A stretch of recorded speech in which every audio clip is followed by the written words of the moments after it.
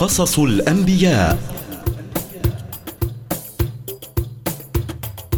أنبياء الله جاءوا للورى للهدى جمعا أضاءوا أسباب النجاة. قصص الأنبياء برنامج نستعرض فيه سير بعض أنبياء الله من لدن آدم عليه السلام إلى سيدنا محمد صلى الله عليه وسلم، لنتعلم منها الصبر ولنستخلص المواعظ والعبر ولتكون منارة لدروبنا.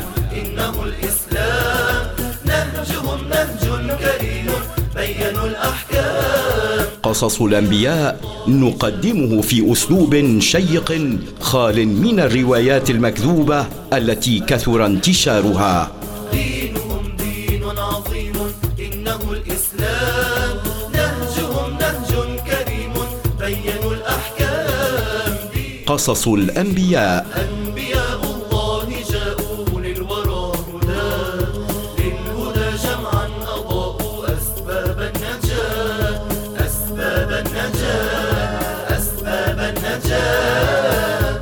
بسم الله الرحمن الرحيم، والحمد لله رب العالمين، والصلاة والسلام على سيدنا ومولانا محمد الذي أرسله الله إلى الإنس والجن، فهو النبي الفاخر الطيب المعظم، أفضل الأنبياء والمرسلين عليهم الصلاة والسلام. تفداك عيني ومالي أمي وأبويا وعيالي ويشي ثمين وغالي يا رسول الله، اسمك ما يفارق خيالي مزيون وخير الرجال.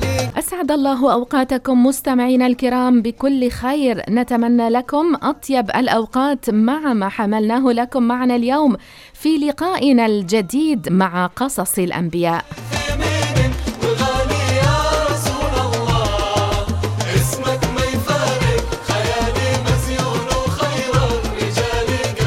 أولا نتمنى أن تكونوا قد بدأتم يومكم بذكر الله عز وجل بقراءة التحصينات وبالصلاة على النبي محمد عليه السلام. يا طه حبيبي يا نبع الحلا يا كنز المزايا يا نجم العلا. يا طه حبيبي يا نبع الحلا يا كنز المزايا يا نجم العلا. الفقرة الأولى التي حملناها إليكم معنا اليوم هي احفظ لسانك. اليوم بإذن الله سنبدأ بقصة نبي الله زكريا عليه السلام.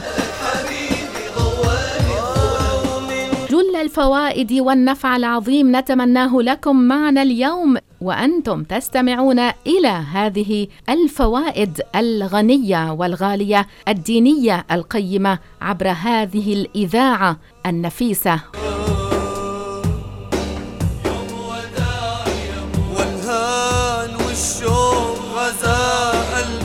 لن أنسى أن أقدم باقة ورد وتحية مليئة بكل أعطار المحبة والوفاء والإخلاص إلى كل من يستمع إلينا عبر موجة 92.1 FM، وإلى كل من يتابعنا عبر الإنترنت على الموقع 2mfm.org. تحية خاصة جدا لكل من ينتظر برنامج قصص الأنبياء. ومرت ليالي الهنا. لن ننسى أن نذكركم بأن هذه المعلومات يمكنكم أن تجدوها أن تقرؤوها عبر الويب سايت التابع لدار الفتوى على الموقع darulfatwa.org.au. يوم وداعي للمدينة يا أبويا جواري حسيت بدار وكأني سبت حتة يا أبويا من قلبي بالديار. احفظ لسانك. يا لسان قل خيرا تغنم، قل خيرا تغنم، واسكت عن شر تسلم، واسكت عن شر تسلم، من قبل أن تندم، من قبل أن. سنحذر من قول بعض الناس الجنة بلا ناس لا تداس. اعلموا رحمكم الله أن الجنة دار فرح وسرور، وأن المؤمن يسعد بها ويكون فرحا مسرورا مستأنسا لا يشكو وحشة ولا يشكو ملل ولا يشكو هماً ولا غماً ولو لم يكن معه غيره من البشر. فمما يجب التحذير منه قول بعض الناس إذا ذهبوا إلى مكان فلم يجدوا فيه غيرهم يقولون الجنة بلا ناس لا تداس. هذه الكلمة تخرج من الملة، فيها تكذيب للدين والعياذ بالله، لما فيها من المعارضة للنصوص القرآنية والحديثية الدالة على عظيم نعيم الجنة. هذه العبارة بشعة لأنها تنافي أن الجنة دار فرح وسرور دائم لا يدخله ملل ولا انقطاع ولا استيحاش، ولو انفرد واحد فيها لا يستوحش، لأن من دخلها لا يحصل له وحشة ولا هم ولا غم ولا بؤس إلى الأبد. لكن من لم يفهم من هذه الكلمة ذم نعيم الجنة إلا أنه بوجود الناس يكون أكثر استئناساً لا يخرج من الدين، لكن أقل أحوال هذه الكلمة الحرمة فيجب النهي عنها. أليس هي الآن مسكونة للحور العين والولدان وهما ليسا من الناس؟ أليس آدم كان وحده فيها في بادئ الأمر ولم يكن معه غيره من البشر؟ تندم من قبل أن تندم. وأيضا هناك عبارة نحب أن نحذر منها اليوم، وهي قول بعض الناس حرام للمعتدة للوفاة أن تكلم بشرا. فمما يجب التحذير منه تحذيرا بالغا قول بعض الناس حرام للمعتدة للوفاة أن تكلم بشرا أو أن يراها البشر أو أن تجلس في شرفة البيت. هذا الكلام فيه تكذيب للشرع، لأن هذا ليس مما فرض الله على المعتدة، بل انعقد الإجماع على جواز أن تكلم القريب والأجنبية وأن يراها وترى غير المحارم. وقد ثبت بإسناد صحيح ما أخرجه البخاري أنه حصل من بعض الصحابيات أن تكلمت مع بعض الصحابة وكانت معتدة عدة وفاة، فلم ينكر عليها أحد من الصحابة حديثها معه. يا لسان قل خيرا تغنم، قل خيرا تغنم، واسكت عن شر تسلم، واسكت عن شر تسلم، من قبل أن تندم، من قبل أن تندم. نبي الله زكريا عليه السلام. هذه المنازل آنفية يا سائر. نبي الله زكريا عليه السلام قيل هو زكريا بن دان بن مسلم بن صدوق، إلى أن يصل نسبه إلى سليمان بن داود الذي يتصل نسبه بيهوذا بن يعقوب، فهو من أنبياء بني إسرائيل. وقد ورد في الحديث الشريف أنه كان نجارا، ويقال زكريا بالقصر، ويقال زكرياء بالمد. الباني والأسلي وشد فؤاد. أما بالنسبة لعدد المرات التي ذكر فيها في القرآن الكريم، فقد ذكر اسم زكريا في القرآن الكريم 8 مرات، وذكرت قصته مع شيء من التفصيل في سورة آل عمران وسورة مريم. المقال يا لا لا يا ليل يا ليل أسهم المقالي. لنستمع إلى هذه الآية من سورة الأنعام. وزكريا ويحيى وعيسى وإلياس كل من الصالحين. صدق الله العظيم. مقدمة في رسالته عليه السلام. بعث الله عز وجل زكريا عليه السلام رسولا إلى بني إسرائيل، فقام عليه السلام يدعو قومه إلى دين الله الإسلام وعبادة الله وحده، ويخوفهم عذابه في وقت اشتد فيه الفسق والفجور، وانتشرت فيهم المفاسد والمنكرات، وتسلط فيه على الحكم ملوك فسقة ظلمة جبابرة يعيثون في الأرض فسادا، ويفعلون الموبقات والجرائم ولا يراعون حرمة لنبيهم.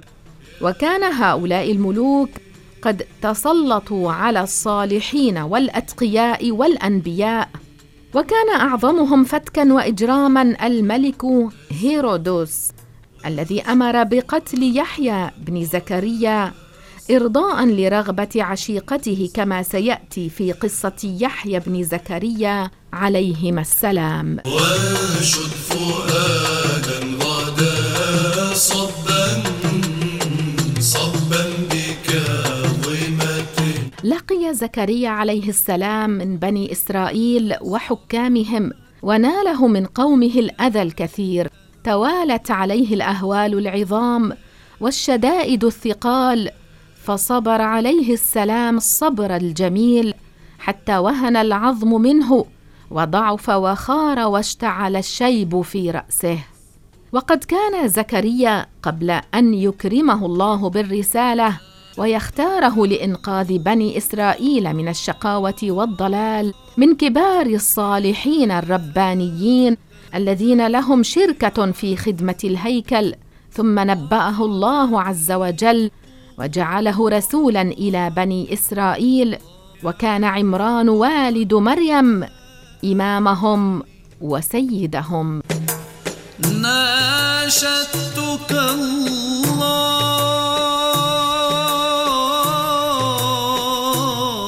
يقول الله عز وجل إخباراً عن نبيه زكريا: إذ نادى ربه نداء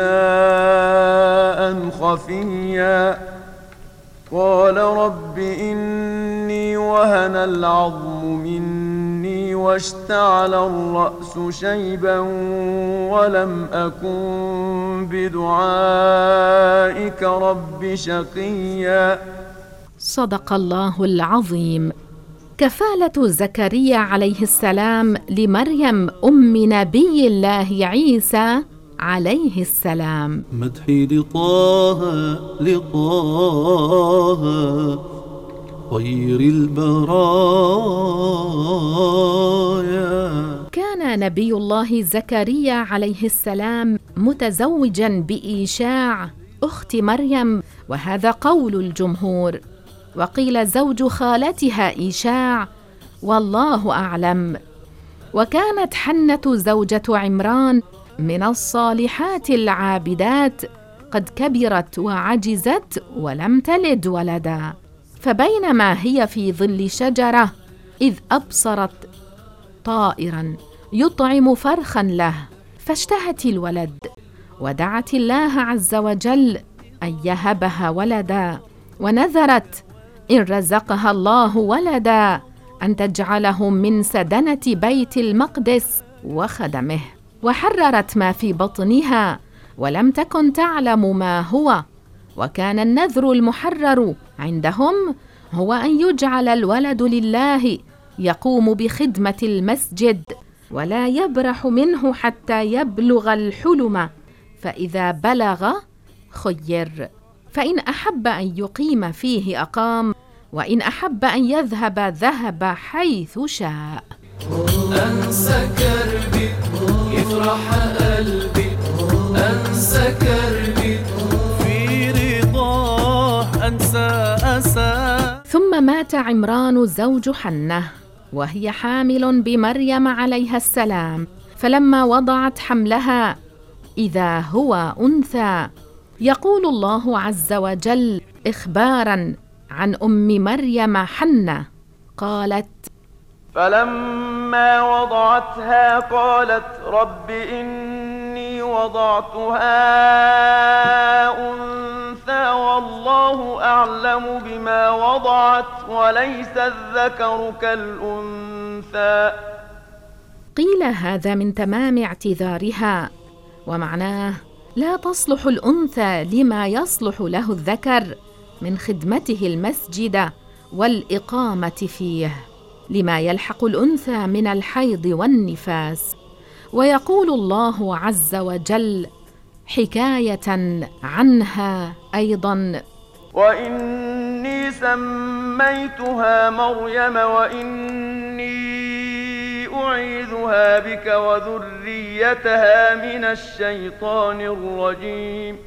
وعندما ولدت حنة زوجة عمران مريم لفتها في خرقة وحملتها وانطلقت بها إلى المسجد. مريم أم المسيح أهديك هذا المديح. مريم أم المسيح. ولدت السيدة مريم عليها السلام، لفتها أمها في خرقة وحملتها، انطلقت بها إلى المسجد ووضعتها عند الأحبار العلماء أبناء هارون، وكانوا يلون من بيت المقدس ما يلي بنو شيبة من الكعبة المشرفة، وقالت لهم: دونكم هذه المنذورة. مريم أم المسيح. رعاك إله السماء هداك. فتنافسوا فيها لأنها كانت بنت إمامهم عمران الذي كان من علماء بني إسرائيل الصالحين، وكانوا يقترعون على الذين يؤتون بهم إلى المسجد لخدمته. فقال زكريا عليه السلام، وكان نبيهم يومئذ: أنا أحق بها لأن خالتها عندي. وذلك أن الخالة كما ورد في الحديث بمنزلة الأم. فأبوا وطلبوا الاقتراع عليها وقالوا: نطرح أقلامنا في النهر الجار، قيل هو نهر الأردن، فمن صعد قلمه فوق الماء فهو أحق بها. فذهبوا إلى ذلك النهر وألقوا فيه أقلامهم التي كانوا يكتبون فيها التوراة، فارتفع قلم زكريا فوق الماء ورسبت أقلامهم. يا أعظم الأمهات يا أكرم المسلمات.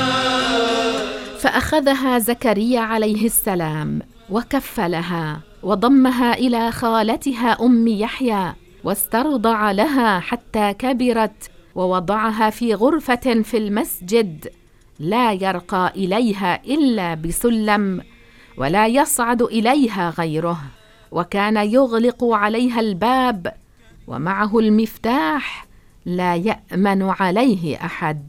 وكانت إذا حاضت أخرجها إلى منزله لتكون مع خالتها أم يحيى.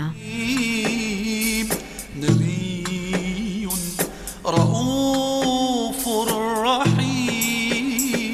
دعا إلى الإسلام ينور الأفهام. وقد كان نبي الله زكريا عليه السلام يرى من عجائب قدرة الله عز وجل ومن الكرامات في حفظ هذه السيدة الطاهرة العفيفة ما يبهر العقول.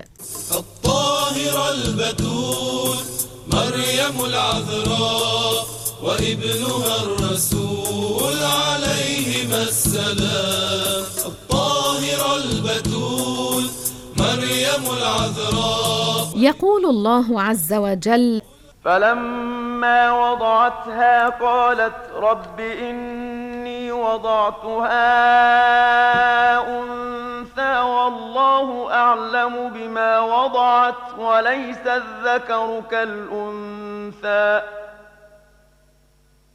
وإني سميتها مريم وإني أعيذها بك وذريتها من الشيطان الرجيم فتقبلها ربها بقبول حسن وأنبتها نباتا حسنا وكفلها زكريا كلما دخل عليها زكريا المحراب وجد عندها رزقا قال يا مريم أنى لك هذا قالت هو من عند الله إن الله يرزق من يشاء بغير حساب. صدق الله العظيم. كان نبي الله زكريا عليه السلام إذا دخل على مريم عليها السلام في المحراب، وهو معبدها الذي تعبد فيه الله عز وجل، وهو سيد المجالس وأشرفها في المسجد، يجد عندها من الرزق وهو الفاكهة ما لا يوجد مثله في البلد أو عند سائر الناس، فقد كان يجد عندها فاكهة الصيف في الشتاء وفاكهة الشتاء في الصيف. وهذه من الكرامات التي يكرم الله عز وجل بها أولياءه، الأولياء والوليات. وهي شأنها الخضوع والذكر والخشوع وكثرة الدموع. كانت السيدة الجليلة مريم عليها السلام من الصالحات العابدات، تقوم بالعبادة ليلها ونهارها حتى صارت يضرب بها المثل بالعبادة والطاعة في بني إسرائيل. ولقد اشتهرت هذه السيدة الطاهرة العفيفة بما ظهر عليها من الأحوال الكريمة والصفات الشريفة. وهي في الأنام تعبد الرحمن طاهر البتول. دعاء زكريا عليه السلام ربه وسؤاله الولد في حال كبره.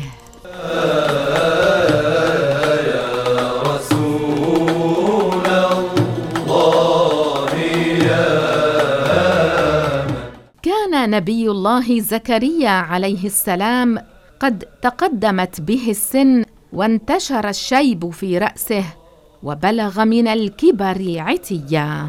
كانت امرأته عاقرا لا تلد، فلما رأى زكريا عليه السلام من آيات الله الباهرات عاين هذه الآية والكرامة العجيبة من رزق الله عز وجل لمريم أم عيسى عليهما السلام الفاكهة في غير حينها. هنالك رغب زكريا عليه السلام في الولد على الكبر، فطلب من ربه أن يرزقه غلاما تقيا يرثه في العلم والنبوة ويعلم الناس الخير. جئت نورا للأنام، جئت نورا للأنام. يقول الله عز وجل في سورة آل عمران: هنالك دعا زكريا ربه قال رب هب لي من لدنك ذرية طيبة إنك سميع الدعاء. وقال الله عز وجل إخباراً عنه أيضاً: وإني خفت الموالي من ورائي وكانت امرأتي عاقرا فهب لي من لدنك وليا. وقيل المراد بالموالي العصبة، وكأنه خاف من تصرفهم بعده في بني إسرائيل بما لا يوافق شرع الله عز وجل وطاعته. وقال تعالى أيضا إخبارا عنه: وإني خفت الموالي من ورائي وكانت امرأتي عاقرا فهب لي من لدنك وليا. يرثني ويرث من آل يعقوب واجعله رب رضيا. قيل أي يرثني في العلم والنبوة والحكم في بني إسرائيل، يعني كما كان آباؤه وأسلافه من ذرية يعقوب، وليس المراد ها هنا وراثة المال.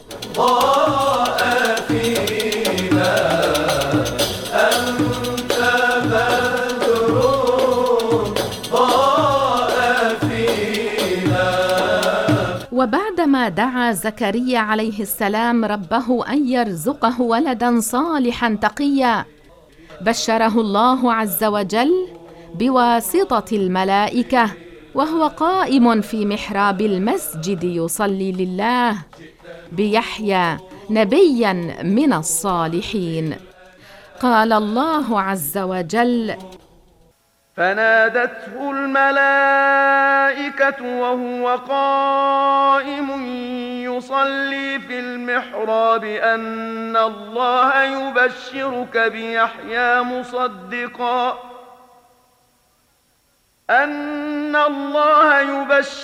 بيحيى مصدقا بكلمة من الله وسيدا وحصورا ونبيا من الصالحين.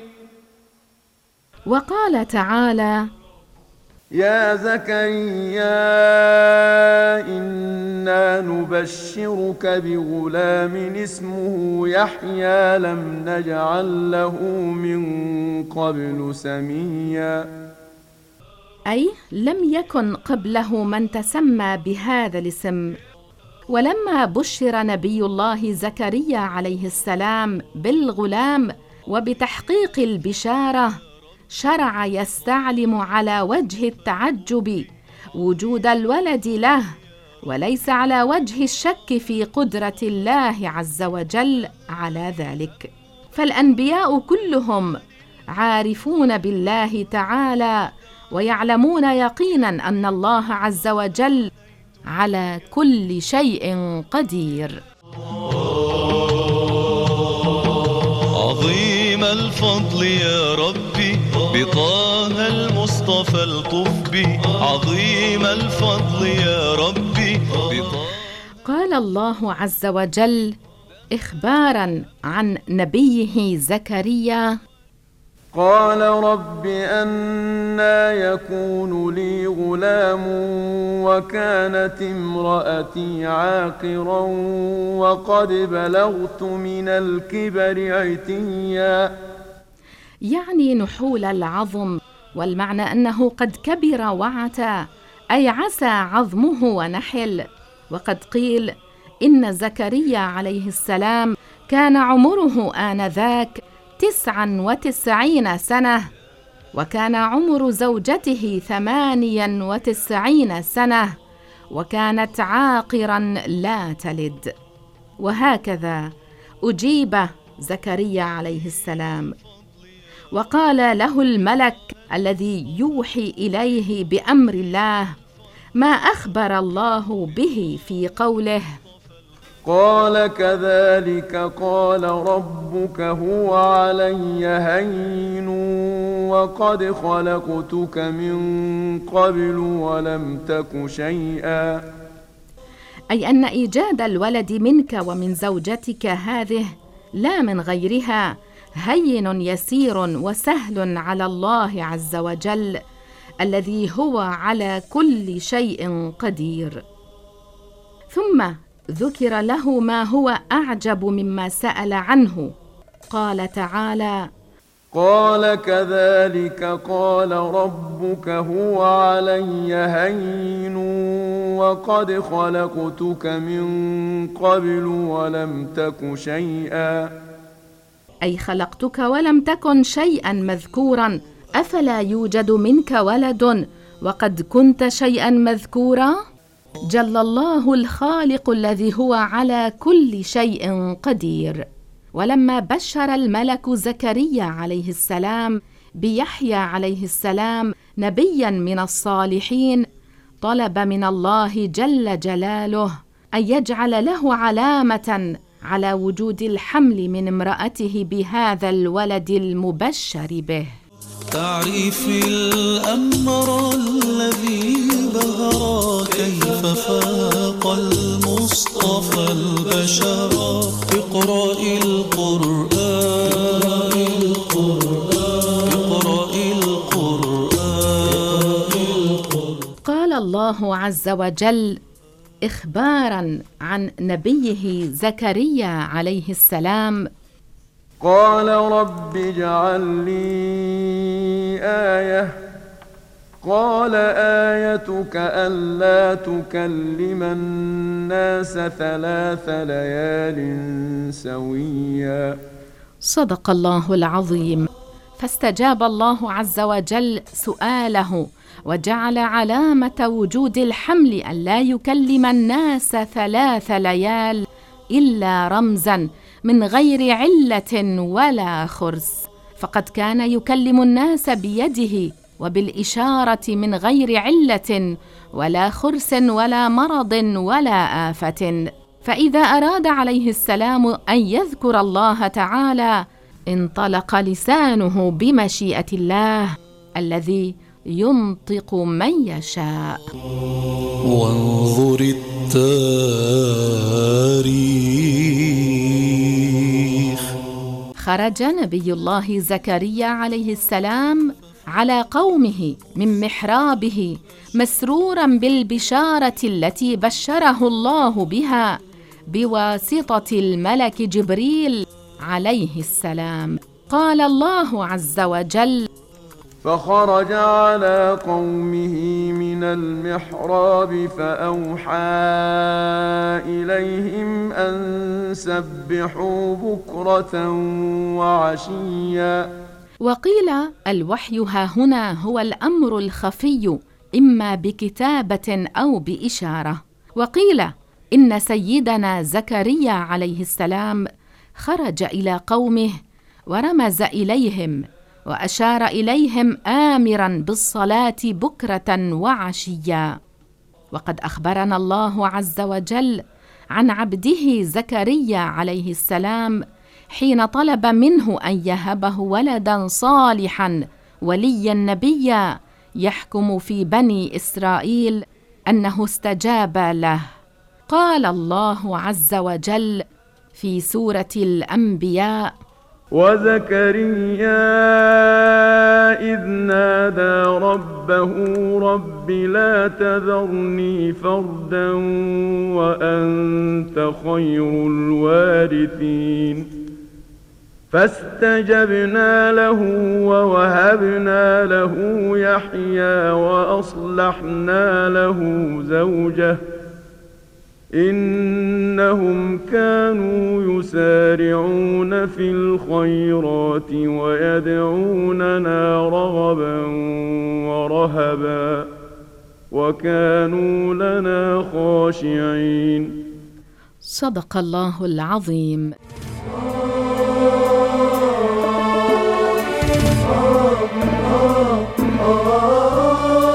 مات نبي الله زكريا عليه السلام قتلاً فقد قتله المجرمون.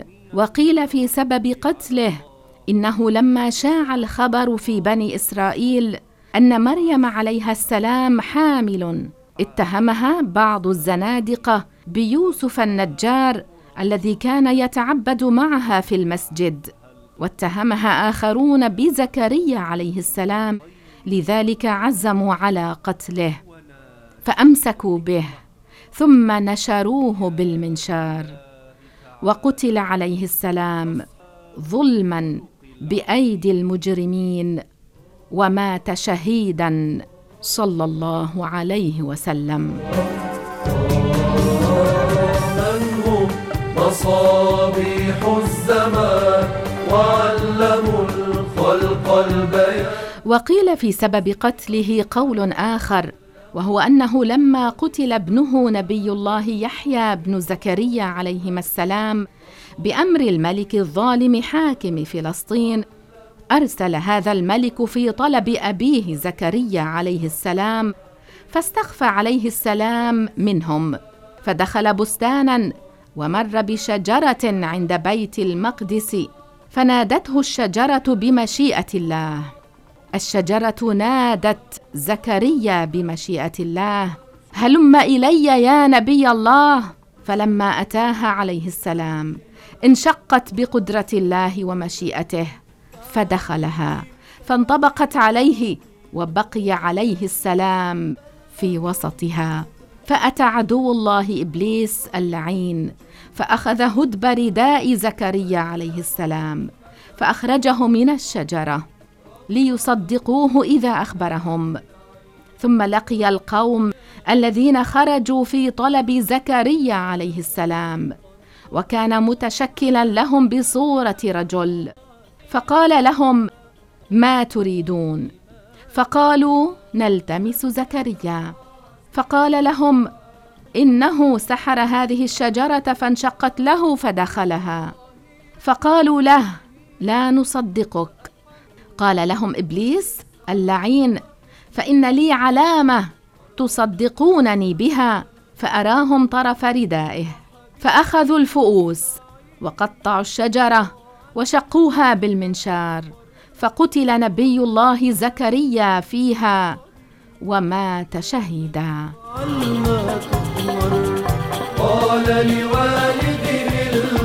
وقد سلط الله عز وجل عليهم أخبث أهل الأرض فانتقم منهم. قال الله عز وجل إخباراً عن قتلة الأنبياء: فبما نقضهم ميثاقهم وكفرهم بآيات الله وقتلهم الأنبياء بغير حق وقولهم قلوبنا غلف بل طبع الله عليها بكفرهم فلا يؤمنون إلا قليلا. صدق الله العظيم. المعالي قد سما، المعالي قد سما، أنت بدر ضاء فينا. بذلك مستمعينا الكرام نكون قد أنهينا معكم قصة نبي الله زكريا عليه السلام. من يرى ما في الضمير ويسمع. أسأل الله عز وجل لي ولكم زيادة في العلم والدين، وبركة في العمر والرزق، وتوبة قبل الموت، وراحة عند الموت، ومغفرة ورحمة بعد الموت، وجوازا على الصراط، ونصيبا وافرا من الجنة والرحمة والمغفرة والشفاعة والرضوان في الدنيا والآخرة.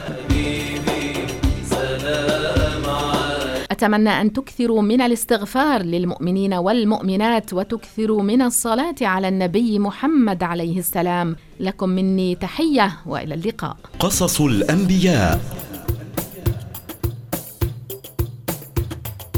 أنبياء الله جاءوا للورى للهدى جمعا أضاءوا أسباب النجاة. قصص الأنبياء برنامج نستعرض فيه سير بعض أنبياء الله من لدن آدم عليه السلام إلى سيدنا محمد صلى الله عليه وسلم، لنتعلم منها الصبر ولنستخلص المواعظ والعبر، ولتكون منارة لدروبنا. إنه الإسلام نهجهم نهج كريم بينوا الأحكام. قصص الأنبياء نقدمه في أسلوب شيق خال من الروايات المكذوبة التي كثر انتشارها. دينهم دين عظيم إنه الإسلام نهجهم نهج كريم بينوا الأحكام. قصص الأنبياء.